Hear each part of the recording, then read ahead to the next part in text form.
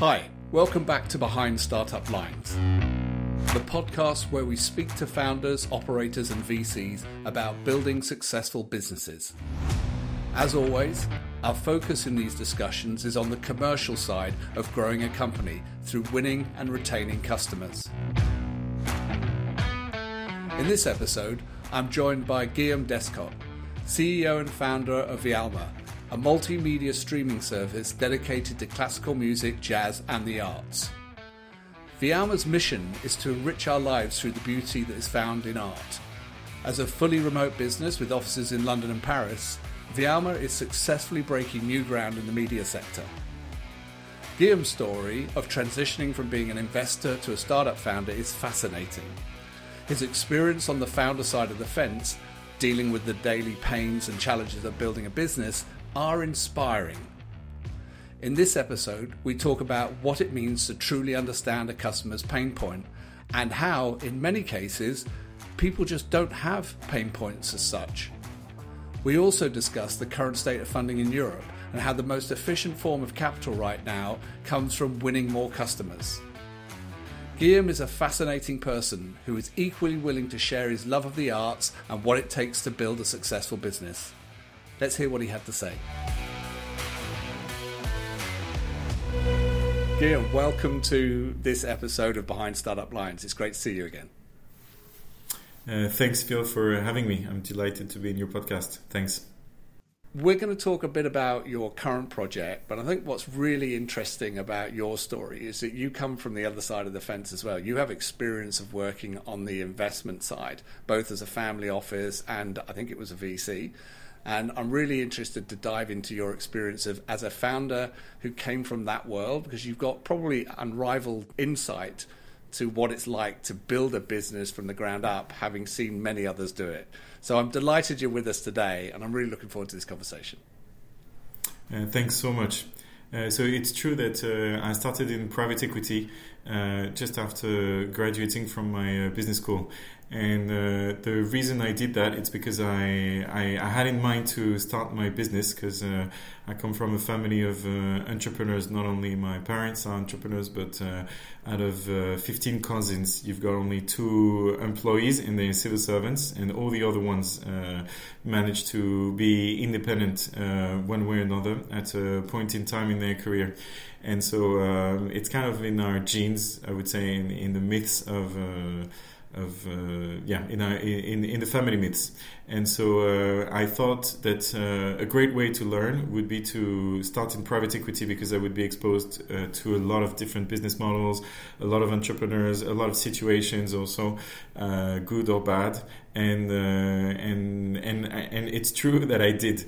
That said, did it really prepare me? I think it really grew my capacity to analyze and figure out what are the core factors of a successful business model. But there are many ways of saying that you're very far from it. It's just that basically you have a bird view of the business, and then suddenly you jump and you figure out that even if you thought you had a parachute, you actually don't. And then you have to manage all the way down in order not to crash as you're getting closer to reality. That's one way to put it. The other way is that you're kind of a spectator and you're not really a doer, and so you know how the film goes, but you don't necessarily know how to play.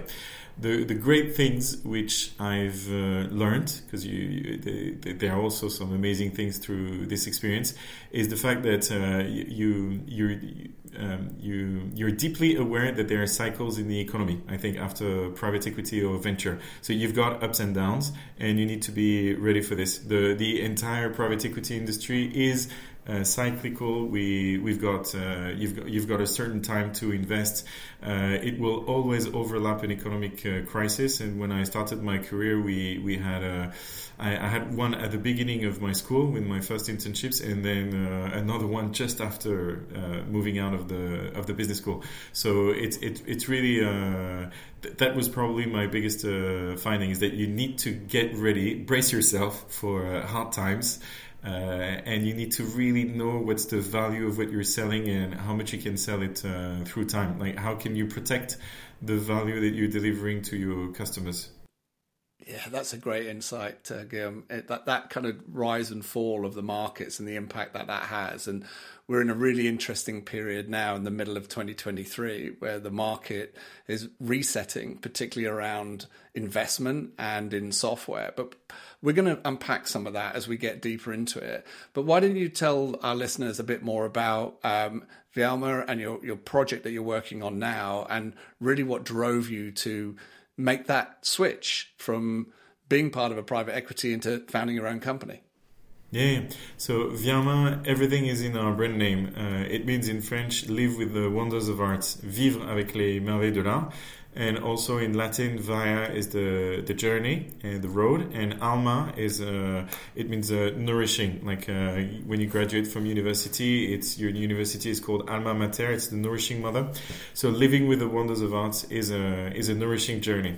And in my thought process, when I was working in private equity, I was obsessed with impact investing. It wasn't called like that 10, 15 years ago, but it was still what was obsessing me. And I started investing in sustainable development and in professional training. And I thought that there was something around our education throughout life and what really matters to us. And I could see that self-development literature is exploding in libraries. So everybody's looking for happiness. Everybody's looking for a sense of purpose. Whether you're a company, you're looking for something meaningful that your employees are going to embrace, or at a personal level, why you're here and why you're doing this. And so, and I thought that actually all of those books were kind of ersatz of what great artists and philosophers have been telling to us for like 5,000-6,000 years. And I always thought that it was better to listen to the source rather than some replicas of what someone would have said.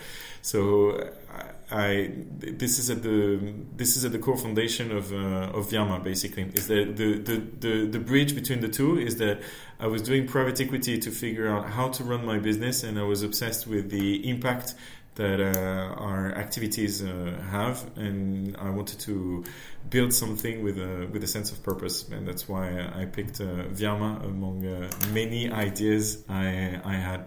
I'm still a business angel though, and I invest in several other activities, and they're only impact related, whether it's education or a better products and services for protecting our planet. Great. Thank you for sharing the history behind that. It's amazing story about how you came up with the name. But tell us about the service. The service is a music service, yes? Or an arts service. How would you describe it? Yeah. So it's a streaming service dedicated to music and the arts. So the concept is that we create for you playlists and music or art programs according to your tastes and what you want to experience at a specific point in time during your day. So that you can genuinely enrich your life with something meaningful. So we have a B2C activity which works, it's a subscription base, and we're distributed by different telecom operators. We have a TV channel for Samsung also, and at the same time we have a B2B activity where we give our tech and our catalog to brands or cultural institutions which need streaming in order to engage their audiences, raise more funds, or express their message and their brand differently. Great. And where can people find this service? All right, so we've got so you can type viama.com, or you can download our mobile app. We're on the app stores on Apple and Android. You can also find us on Samsung, as I was saying. We've got a fast channel called Viama Classic and Jazz, and I forgot the channel.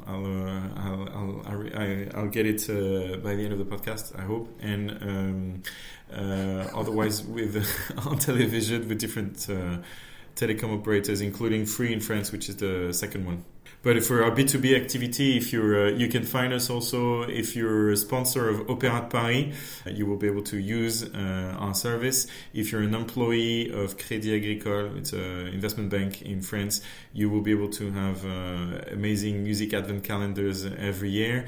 And if you're in London and you're a student, you can register to Student Pulse. It's a ticketing service for students. And our take on this was that students don't go to classical concerts that much because they don't know the music, and so we built a streaming service with playlists that students can enjoy for them to discover their taste and book the most relevant tickets related to this. So my obsession in a way is how listening to music and interacting with a work of art is going to trigger something to you. Either it's going to trigger like genuine insight about life, or it's going to make you want to go to a museum or a concert venue to listen to music. So the other thing that you can try out is studentpulse.co.uk that we've been running for about a year now, a bit less than a year. It sounds like partnerships are an important channel for you. You mentioned a few there, both in terms of the content providers, but also just distribution.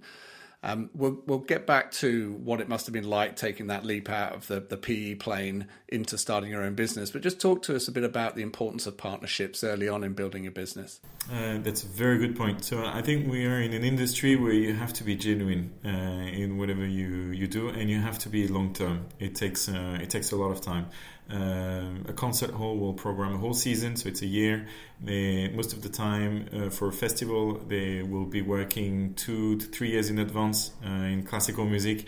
So you have to be long term and to be tenacious and to have quite a lot of stamina, I would say. Because when you're starting small and you miss an opportunity of a festival, you have to wait another year, and so it can be long. So I think that you have to be very genuine in your approach, in the fact that you want to bring value into an economy which is struggling and the business models are quite frail. And at the same time, you have to be extremely genuine with your audience. You have to, because we're talking about art and we're talking about enriching lives. We're not talking about just selling a product which would be overpriced.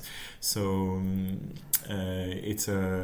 I would say, sincerity is one of the key factors for the partnerships that we're going to build. The second one is the fact that we always had in mind to share the value as much as possible. And for this, we were even appointed by the UNESCO to write a policy brief about fair remuneration for music in the digital age. And for us, we took it as like a recognition for what we were doing. We were very happy. It's probably my best chocolate medal so far as an entrepreneur. It's this policy brief for UNESCO that you can download online. And so being able to share what you have to artists is also with artists. Is super important. And being able also to guide your partners in what is relevant ahead of them. So you've got new technologies coming every year. Now, for example, everybody's obsessed about AI. A year ago, everybody was obsessed about NFT, and then the year before, it was something else in music. It's just, music has this particularity. And arts in general, to be kind of like more than shaped every year by something big. And so being able to accompany your partners and telling them what to choose, when to embrace specific technology is very important. So long-term sharing and being ahead of the game regarding tech. But wisely, not stubbornly ahead of other people, because this is how you burn the cash that you took years to collect. Yes, well, let's just talk quickly then about what the music industry is thinking at the moment around AI. If you wouldn't, let's digress a little about that. What's the current view on the impact of AI within the industry that you work with?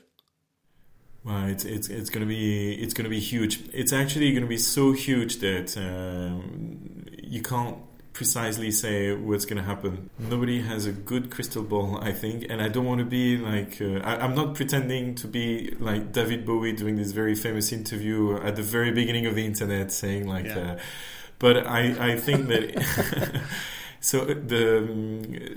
it is where you can see that it's going to be very big is that it's already integrated one way or another in very different layers, and it has very pragmatic impact as well as game-changing ones. So of course everybody's talking about AI composed music and what would be the rights associated to it, but there are a lot of other things which are already in place. The algorithms to recommend music. Somehow it's AI. The very basics were not, but now it gets really, really sophisticated. The way to edit images, to edit music, and to do post-prod. So it's already there with very pragmatic tools. Actually, more than saying what is going to happen, because we can't really know, being able to frame the debate today so that we can control what's going on and that we know what we're testing, I think this is very important, and that's why the legislation which was built by the European Commission, I think that it's far from being perfect, but it's a great step forward. I know that everybody says you'd better break stuff and then afterwards fix it.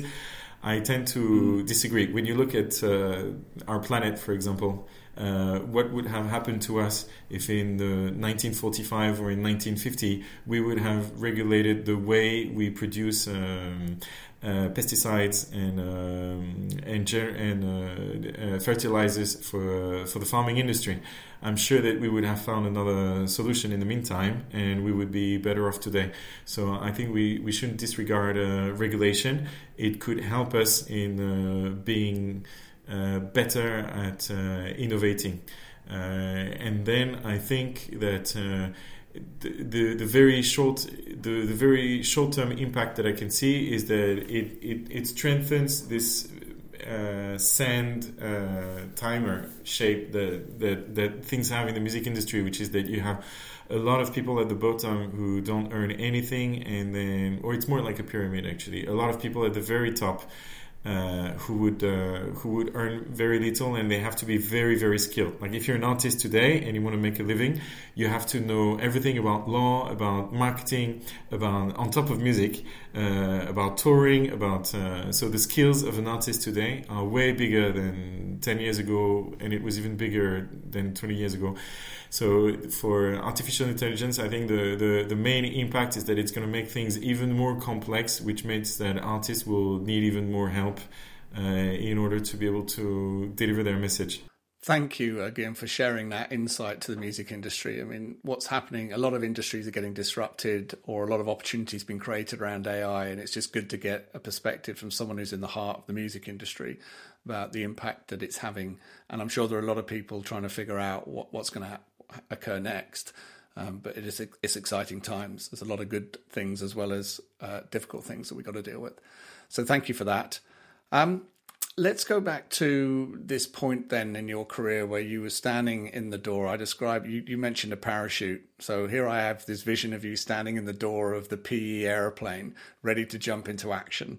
And you're thinking, okay, now's the time to go. And you make that kind of leap. I mean, what was the push? Did you get a push or did you jump? What was the driver behind making that step out the door? That's a very good point. So I met a founder who told me that one of his best feelings in the world was when he gave his resignation letter to say, I'm going to start my company. And he said, still today, I can tell you everything which happened step by step, walking into the office, the champagne I drank afterwards, and all of that. I was like, wow, actually, it's true. And then he said, you're never going to be ready, you know. It's you're actually never going to be ready. You'll probably be ready after you retire, or your children will be ready. So just there's a moment where you have to push the door and quit. And so that probably was the push, because it kind of teased me. And then he provoked me, saying that actually, if you don't do it now, then when are you going to do it? And do you really have what it takes to jump, etc.? So he kind of provoked me, and I did quit. So there was a tiny push. And then afterwards there are a lot of things where I wasn't prepared at all, and I wish I would have done it differently. So for example, I'm a very social person. I mean, just with this podcast you can figure out that I'm very talkative. I make very long answers to your questions, and so it's very hard for me to work on my own. And at the very beginning, I was literally on my own. That's it, just me. And I wasn't ready for this at all. Even during my studies, my work, I had never to face a situation where I was on my own with nobody in front of me to challenge me or tease me or whatever. And so and that lasts way too long, 6 to 9 months before I hired my first intern. And I would probably make it way shorter. The other thing for which I wasn't prepared is this whole protocol for startups now, which is like so famous. Like first you meet prospects, you show them what could become some kind of MVP, and then you design the MVP, then you challenge the MVP, and then you know that you will have to put the MVP to the bin and start again. This whole thing, which makes that when now someone starts is very clear. I had no clue about it to start a tech business. So I was a non-tech founder in a tech industry on my own, and so the beginnings were quite harsh. And this is where I realized, like, wait a minute, I don't have a parachute. I don't know exactly where I'm landing. Obviously, the wind is bringing me in a different place. I can't even dive straight, and so that was the fun bit. And the way you can. So you have to bounce back on your feet, and for this, I think it's sales and how you pitch your product, how you engage with people, how you start to storytell. This is where you start to have a business model and an approach, and you can and the first time you sell something it's a great feeling. It's a great feeling. Yeah, it's a real rush. Yeah. I suppose as a private equity worker at that time, if that's the right way to describe people who work in private equity, but as a private equity professional, your view on early stage businesses would have been different, because they're generally quite developed by the time private equity comes into play. And what you were experiencing was something completely new. So your frame of reference, perhaps, as you rightly said, you thought you were jumping into one area, but the wind blew you in a completely different direction. But interesting that you brought an intern in early to help you. Had you already by this time designed the product yourself? And what was this intern doing for you? Yeah. No, at the very beginning, I had a tech agency, and we built a product together.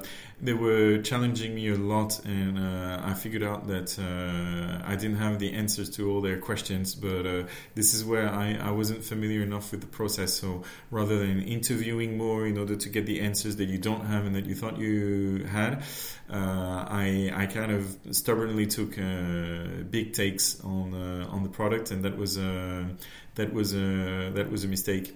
Your ego is probably your best friend and your worst friend when you have to believe in yourself, because you're building something that others haven't built. Otherwise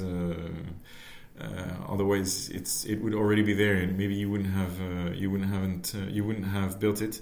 But so ego is your best friend because it's a driving force. But at the same time, you need to know when to tame it so that you don't trust your instinct.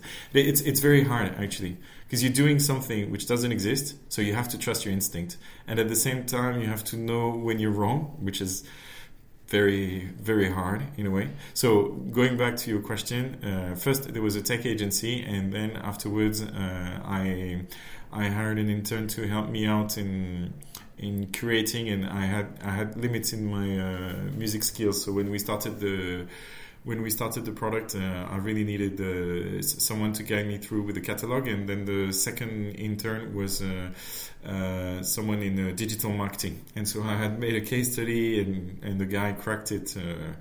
I don't know if Demba is going to hear this podcast, but I can thank him for the very beginnings of Vialma, and how inspiring he had been during his interviews, and he had worked really hard to really make a point. It was super interesting. So this is where I realized that also I had trained like 10 years to start my business, and before I could really feel ready, and some other people, they're just ready to do stuff, do new stuff just outside of school. So it's quite an impressive skill. Yes, well, I'm learning that myself, coming to building a business a bit later in my career, and now starting to learn about product development, which is a whole different discipline. But I found if you've got good advisors, good mentors around you, and good people, and even experts like you that you can bounce ideas around, it really helps you formulate those. But what would you say about this idea that you just got to be comfortable, about this idea of being uncomfortable? It's something that I talk a lot about, that I learned in my previous life in the core. We were taught to be comfortable about being uncomfortable. Is that something that you've had to come to terms with as a founder? Yes, and that's very interesting, because not everybody in the organization can be comfortable with being uncomfortable. Because there's a moment where you have to deliver something absolutely perfect for your customers. So there are moments, and there are skills, or there are products which need to be delivered absolutely perfectly. You, as the CEO or the founder, it's true that you have to feel comfortable about being uncomfortable, but narrowing down the aspects where you're not comfortable. There are risks that you can take, but you can't take too many risks or be too much in the unknown. I mean, what I'm saying will sound probably so obvious to someone external, but the way I'm framing things, I'm thinking about all what I had to go through and the split. So I would say, like, nothing related to your customers should put you uncomfortable. Like, if you feel uncomfortable about what your customers need, then you're in trouble. And I'm talking about it with experience. It's more what I lived.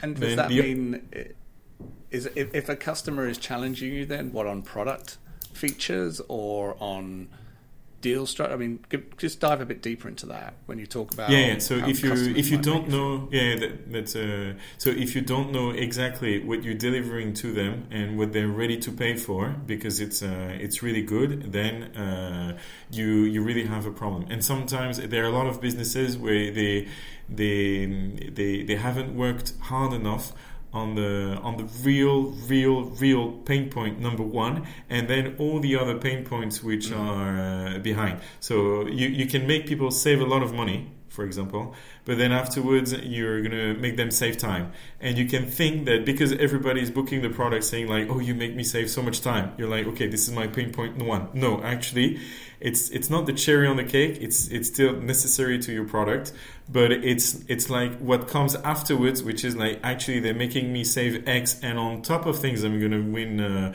3 days in a month by using this platform. So you have to be able to rank the pain points very accurately.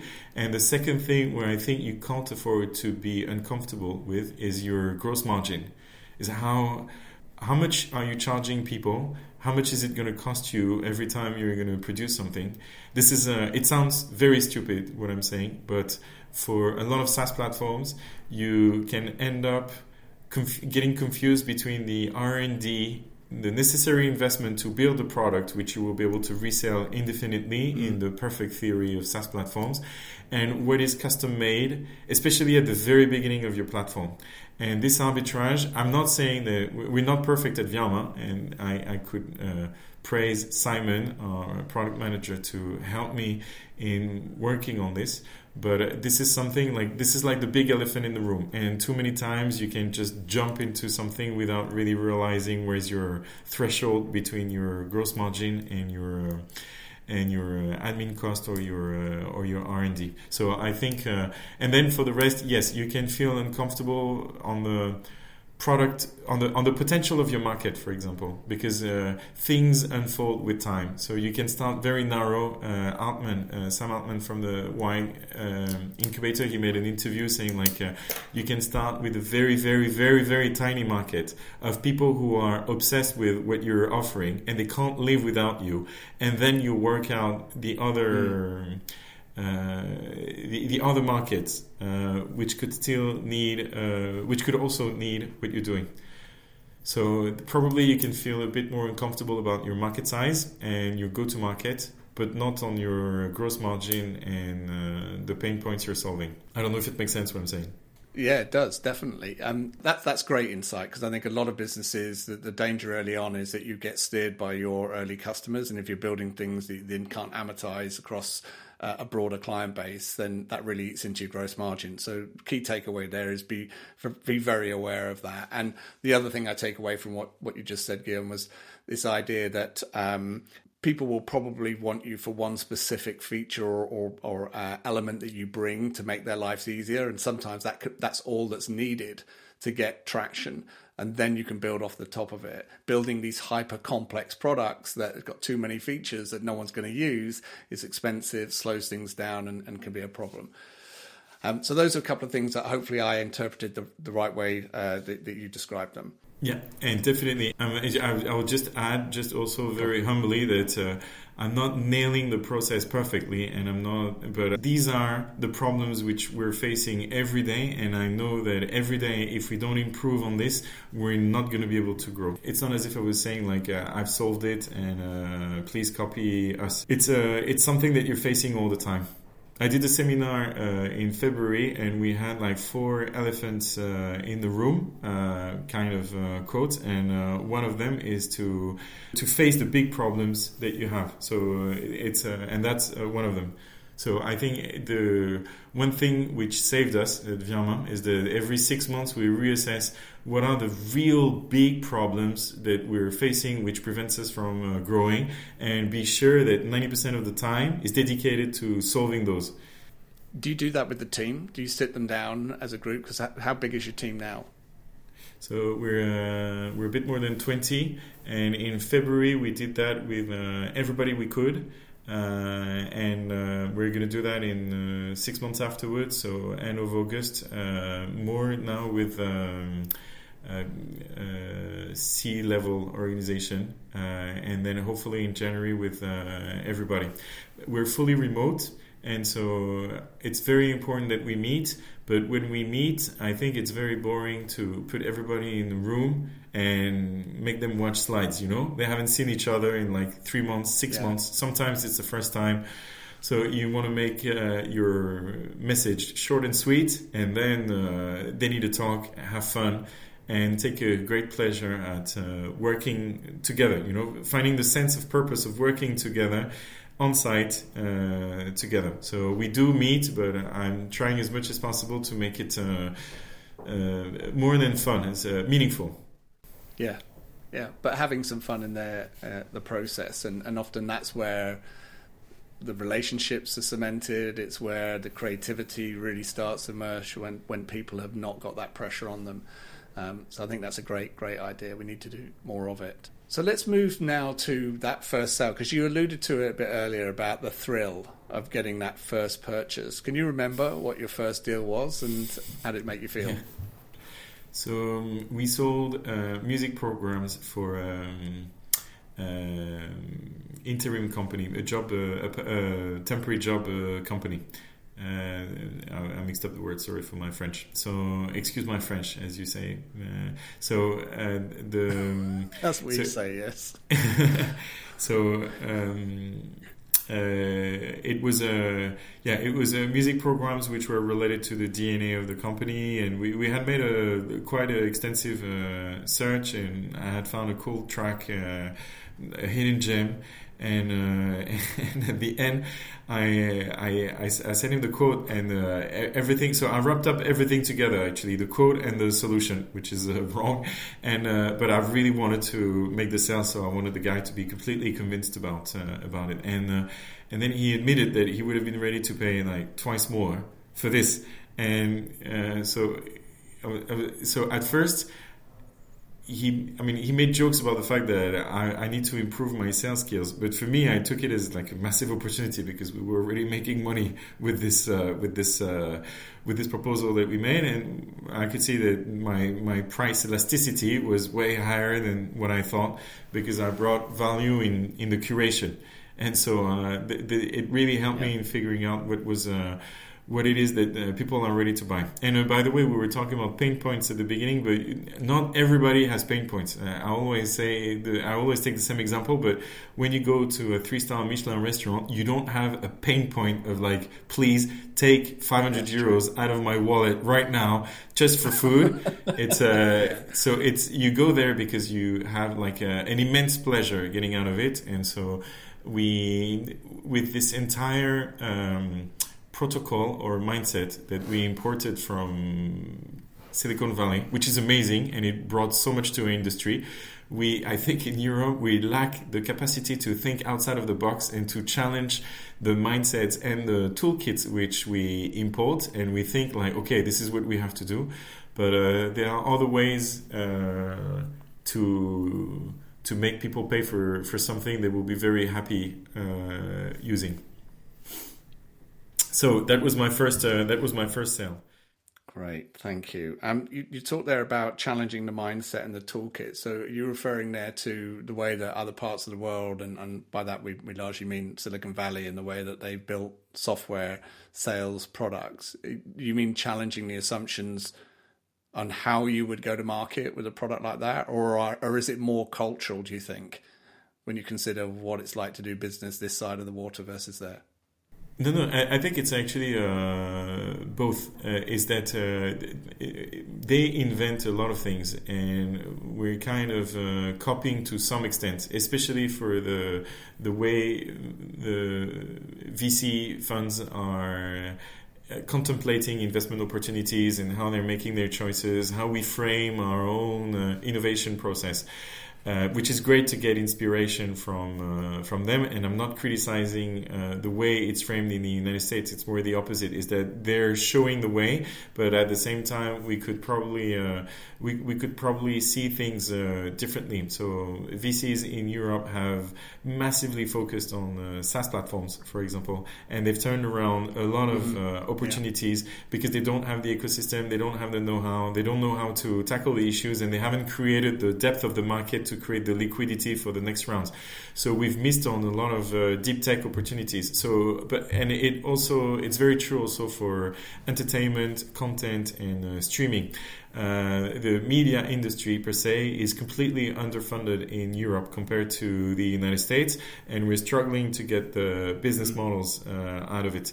So, and it's kind of a vicious circle. So basically, it's American players who are winning the whole thing, but that's because they are better on many levels, but also they have an ecosystem to be funded, which is way higher. I think one very good example is what happened to Dailymotion, which was on its way of competing with YouTube, and which is now still, it's a very nice business, but it's not what it could have been.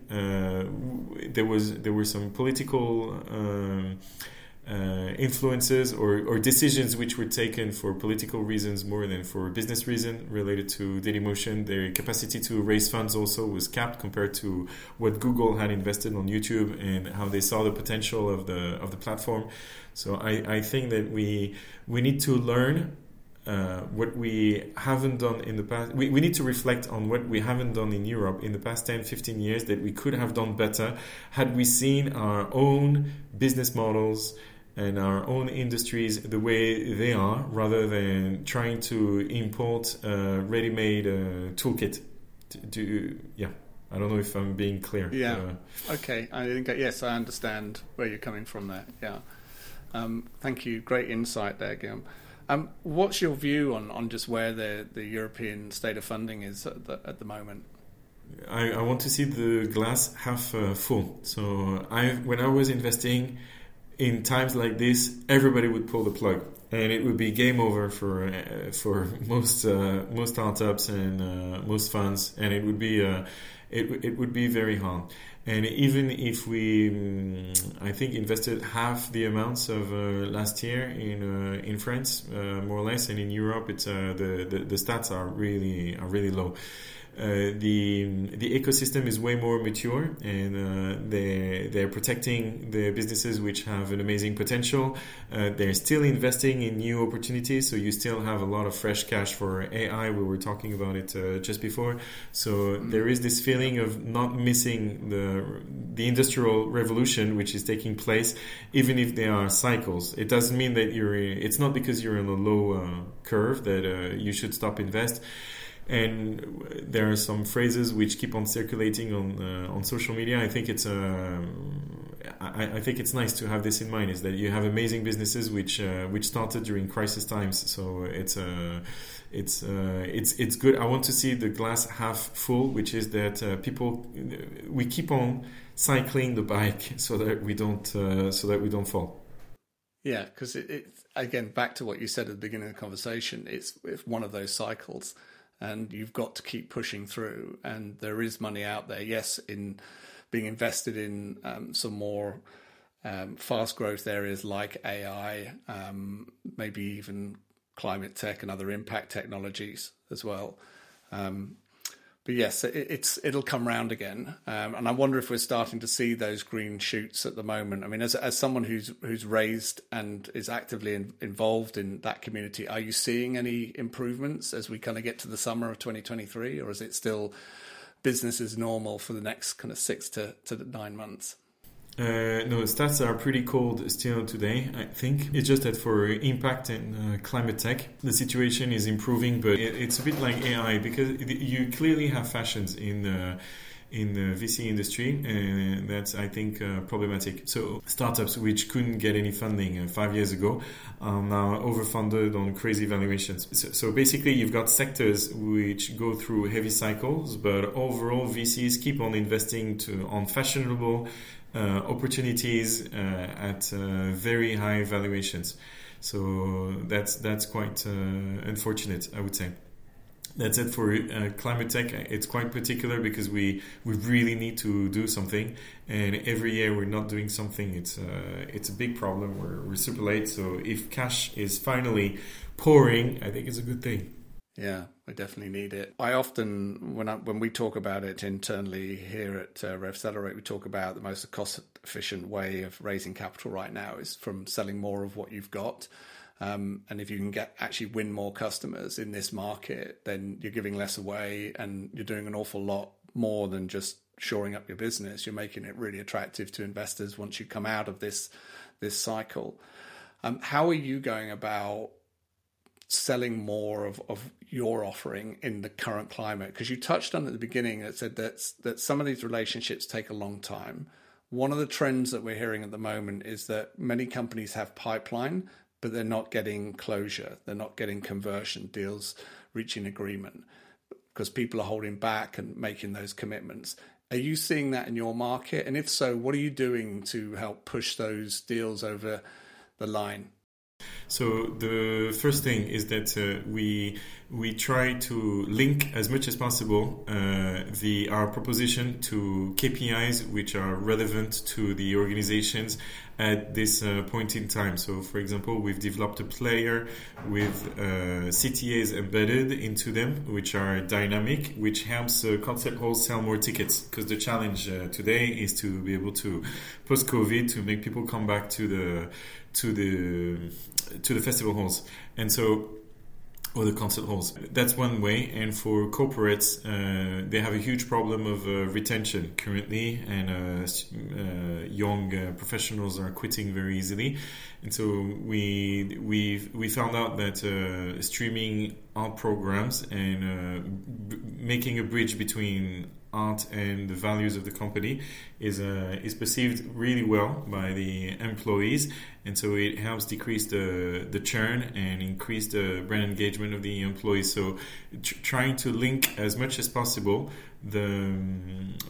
your business to the KPIs of the organization at a given point in time, so either cost savings or increasing sales, increasing margins, or retaining employees, and then narrow down your prospection. So that's the good thing when you're a small business, is that you can afford narrowing down who you're putting your most effort with, and narrowing down to your prospects who really want to build something with you, and who are deeply concerned about this KPI that they have to manage. So it's not for everybody. Like, you would be surprised. Like, our player works really well. 20% of the people who stream music end up clicking on the links to buy a concert ticket. It's super high.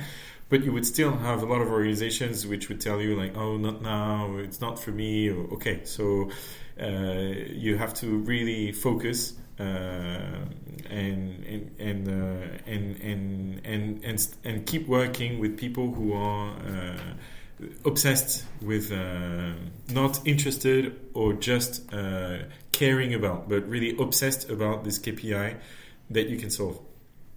I think that's one of the most important insights that I'd take away from a conversation like this, particularly as you're trying to get deals over the line. What to paraphrase what I heard there is the importance of having a business case that's absolutely aligned to the objectives of the company that you're selling to, your customer, is what's going to make the difference. I mean, even having a business case that just talks about ROI from a financial perspective isn't enough. You've got to be able to show that you're aligned with all the other objectives that business is trying to achieve. And you gave two brilliant examples there of how closely you're aligned to them. The other thing I take away as well, Guillaume, from that was you're much more about quality over quantity. It's finding the right companies that are trying to do the job with the help of your products and technologies that will make the difference. And if you can zero in on that in this environment, I guess you're reducing the cost to some degree because you're very targeted on what you're trying to do, and you're strengthening the relationship, which probably gives you a longer business relationship than perhaps beforehand. Would you agree with that? I totally agree with that, and the fact that we focus heavily on personas who deeply care about what we do or what we can offer them, and they deeply care about solving some problems in their own corporate, and they think that what we do can help them in achieving this, and then we build long-term relationships with them. And once you've nailed one or two case studies, then this is where you pave the way for big upsells. Actually, I don't want to give advice to anybody or any case. It's just that in our context, where building relationships take a lot of time, where you have to build trust, it's more important to really focus on some people with whom you're going to bet over the long run, and they're going to accompany you, and over the long run, statistically, you will be able to upsell them and create a proper business out of it, and you'll get out of the crisis stronger because you will be able to tell all the other customers, by the time you didn't do anything with us, we managed to help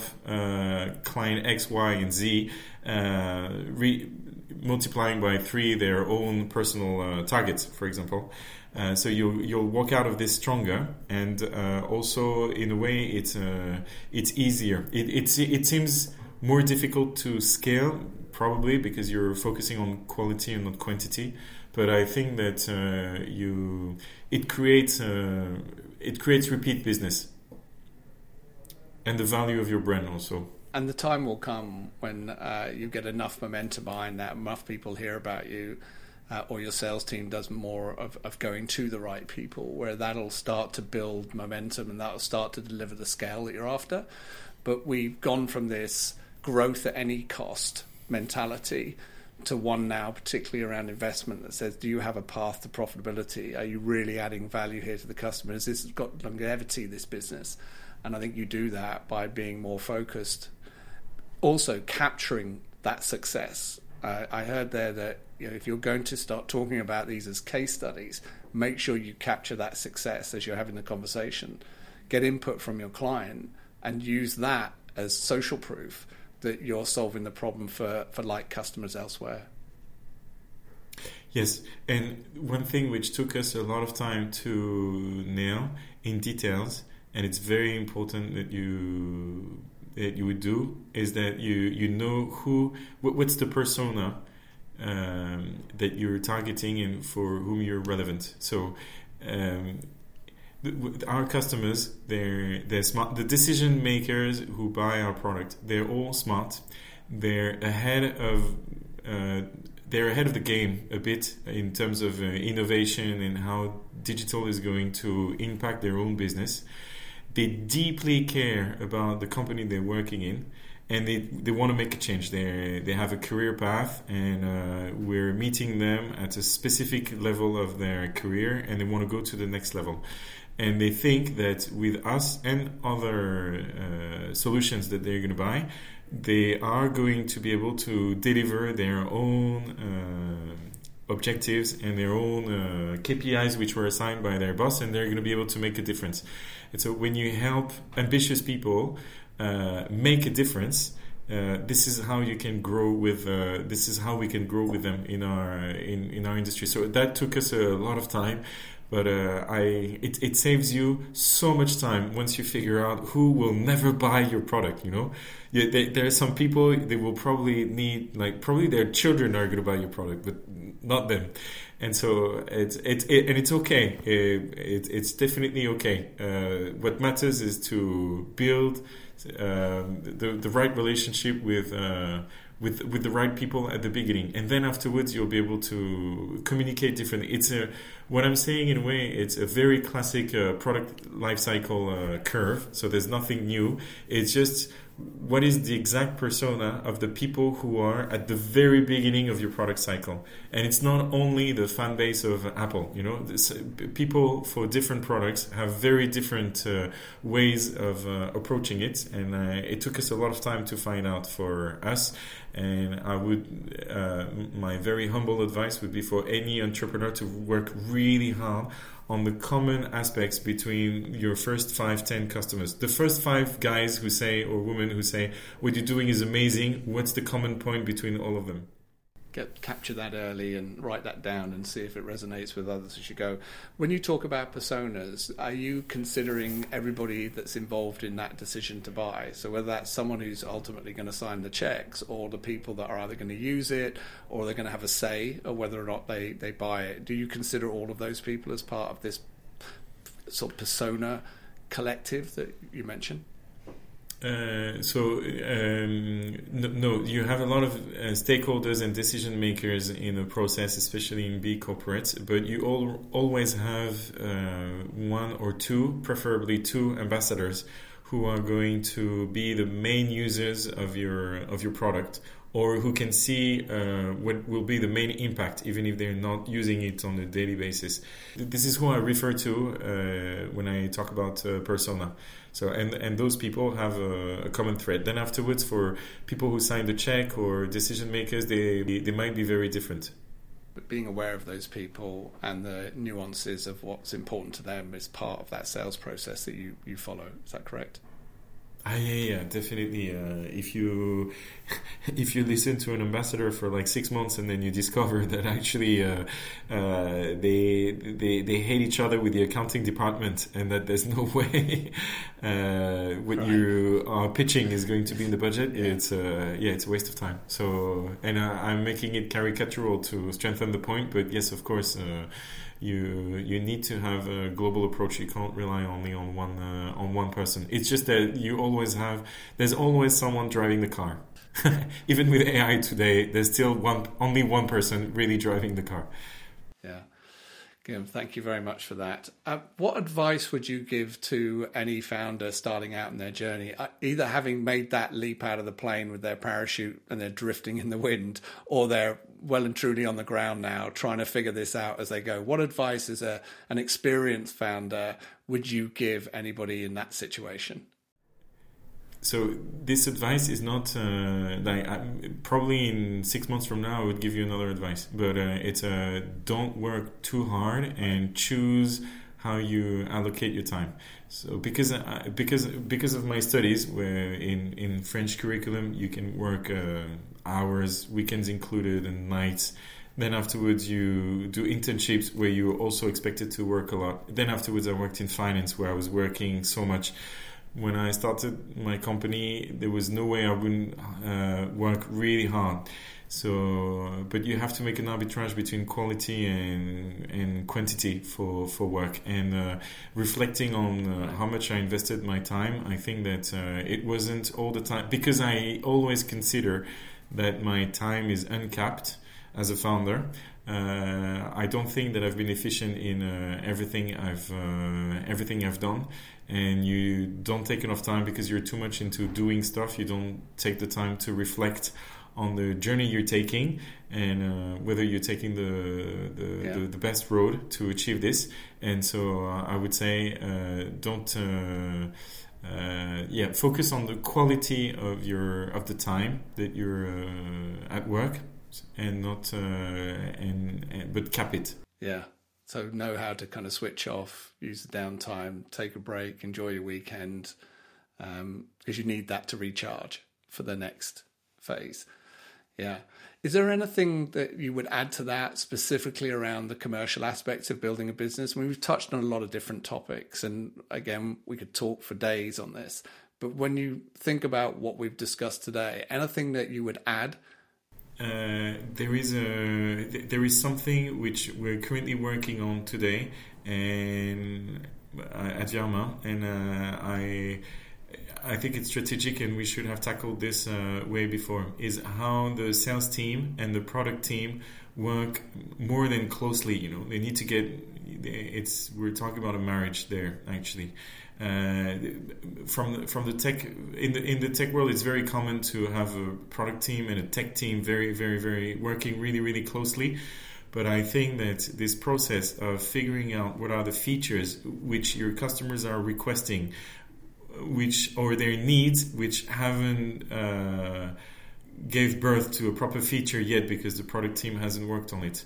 But just collecting those needs and being able to prioritize continuously so that you're always ahead of the game, that's I think that's the next thing I would really like to nail at Vyama. I think I spent too much time being sure that product and tech would work perfectly. And I think it's a product and tech, of course, but fed with B2B. And your sales team is in direct contact with your customers, so it's insight at scale, which you should never disregard. And your sales team is your first way to do market research. Every no that you get is a massive insight about what you need to do next, I think. Yes, it is, and we certainly get a lot of those on the sales side. Yeah. If you have an email of someone saying no and why, this is treasure, or this is a truffle. Yeah, that's absolute gold. Do your product team, do they talk to customers as well? Do the sales team take them out? Do they meet with customers and hear this firsthand? Yeah. We have a process in place, especially since we sell streaming services to corporates or institutions, which will be consumed by end users. So it's very important to interview the end users to figure out what they would want, and that we don't have any filter in between. So we do have an interview process which is quite lengthy, but you can always do more. And you always need to work on how you collect the feedback and aggregate it to anticipate on the next features you need to build on your product roadmap. And I don't think that there is I'm saying this because I don't think that there is a product which does that really, really well. Maybe I need to investigate if Salesforce or HubSpot are helping to aggregate feedback and feed it to the product teams. But if anyone listening to this podcast has a product in mind which does that, please send it to me at gd@vyama.com. Well, the most obvious Yeah, the most obvious is really around call recording. It's like conversations using tools like Gong and Jiminy.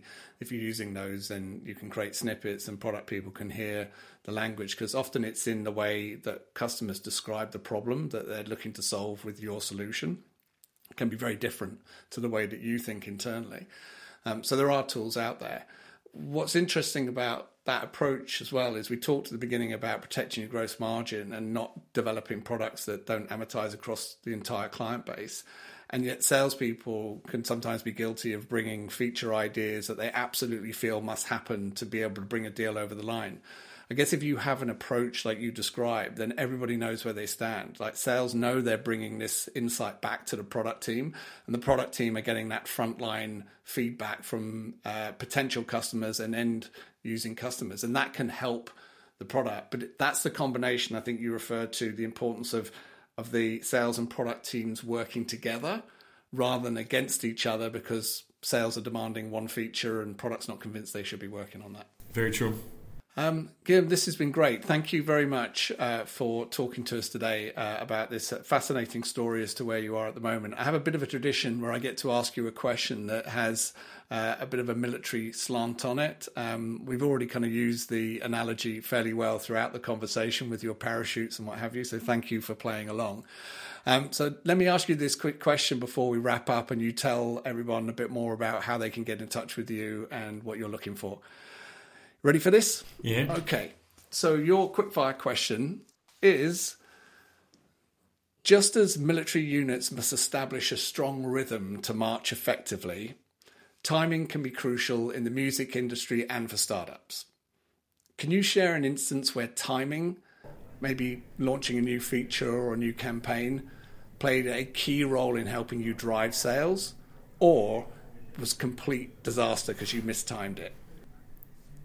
So we started our B2B activity right during COVID times, and so in a way that was perfect timing. So I know that the situation was horrendous for a lot of people, but it's with the fact that most cultural institutions were closed that they had to find a way to keep on communicating with the proper setting.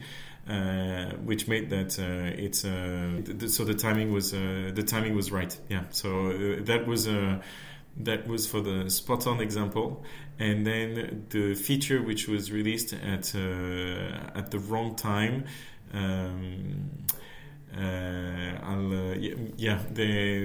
The thing is that there are a lot of features that we released in which we believed a lot, but they failed catastrophically, but not because of wrong timing. So I'll have to. So I have my fair share of failures, but not because of not because of timing.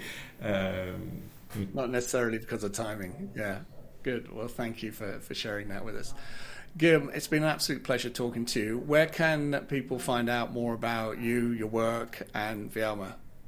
So the easiest way to reach out to me is on LinkedIn. So my name is Guillaume Descottes, D like Daniel, Escottes, founder of Vialma. Or you can write me an email, gd@vialma.com, so that I can answer you. And if you want to stream some music and relax and unwind with beautiful jazz or classical playlists, you can go on vialma.com on the App Store, whether Android or Apple. And if you need to engage your employees or pamper your customers, you can also come to us, and we'll create amazing cultural journeys online to mesmerize your audiences. Lovely. Guillaume, thanks again for your time. Great to speak to you. Look forward to catching up again soon. Thank you so much, Phil. It was a pleasure to be your guest. Bye. Bye for now. That brings us to the end of another insightful episode of Behind Startup Lines. A huge thanks to Guillaume for sharing his unique journey from investor to founder and the fascinating insights into Vialma and the world of classical music and art streaming. As we heard from Guillaume today, the most efficient growth capital often comes from winning and retaining more customers. And remember, understanding your customers' needs, whether they're expressed as pain points or not, is crucial to the success of any business. Don't forget to subscribe to Behind Startup Lines so you never miss a story like Guillaume's. If you like what you heard today, please leave us a 5-star review and tell me what you enjoyed about today's episode. Your feedback helps me bring you more of the content you love. Thanks for joining me, and until next time, this is your host, Phil Guest, signing off from Behind Startup Lines. Over and out.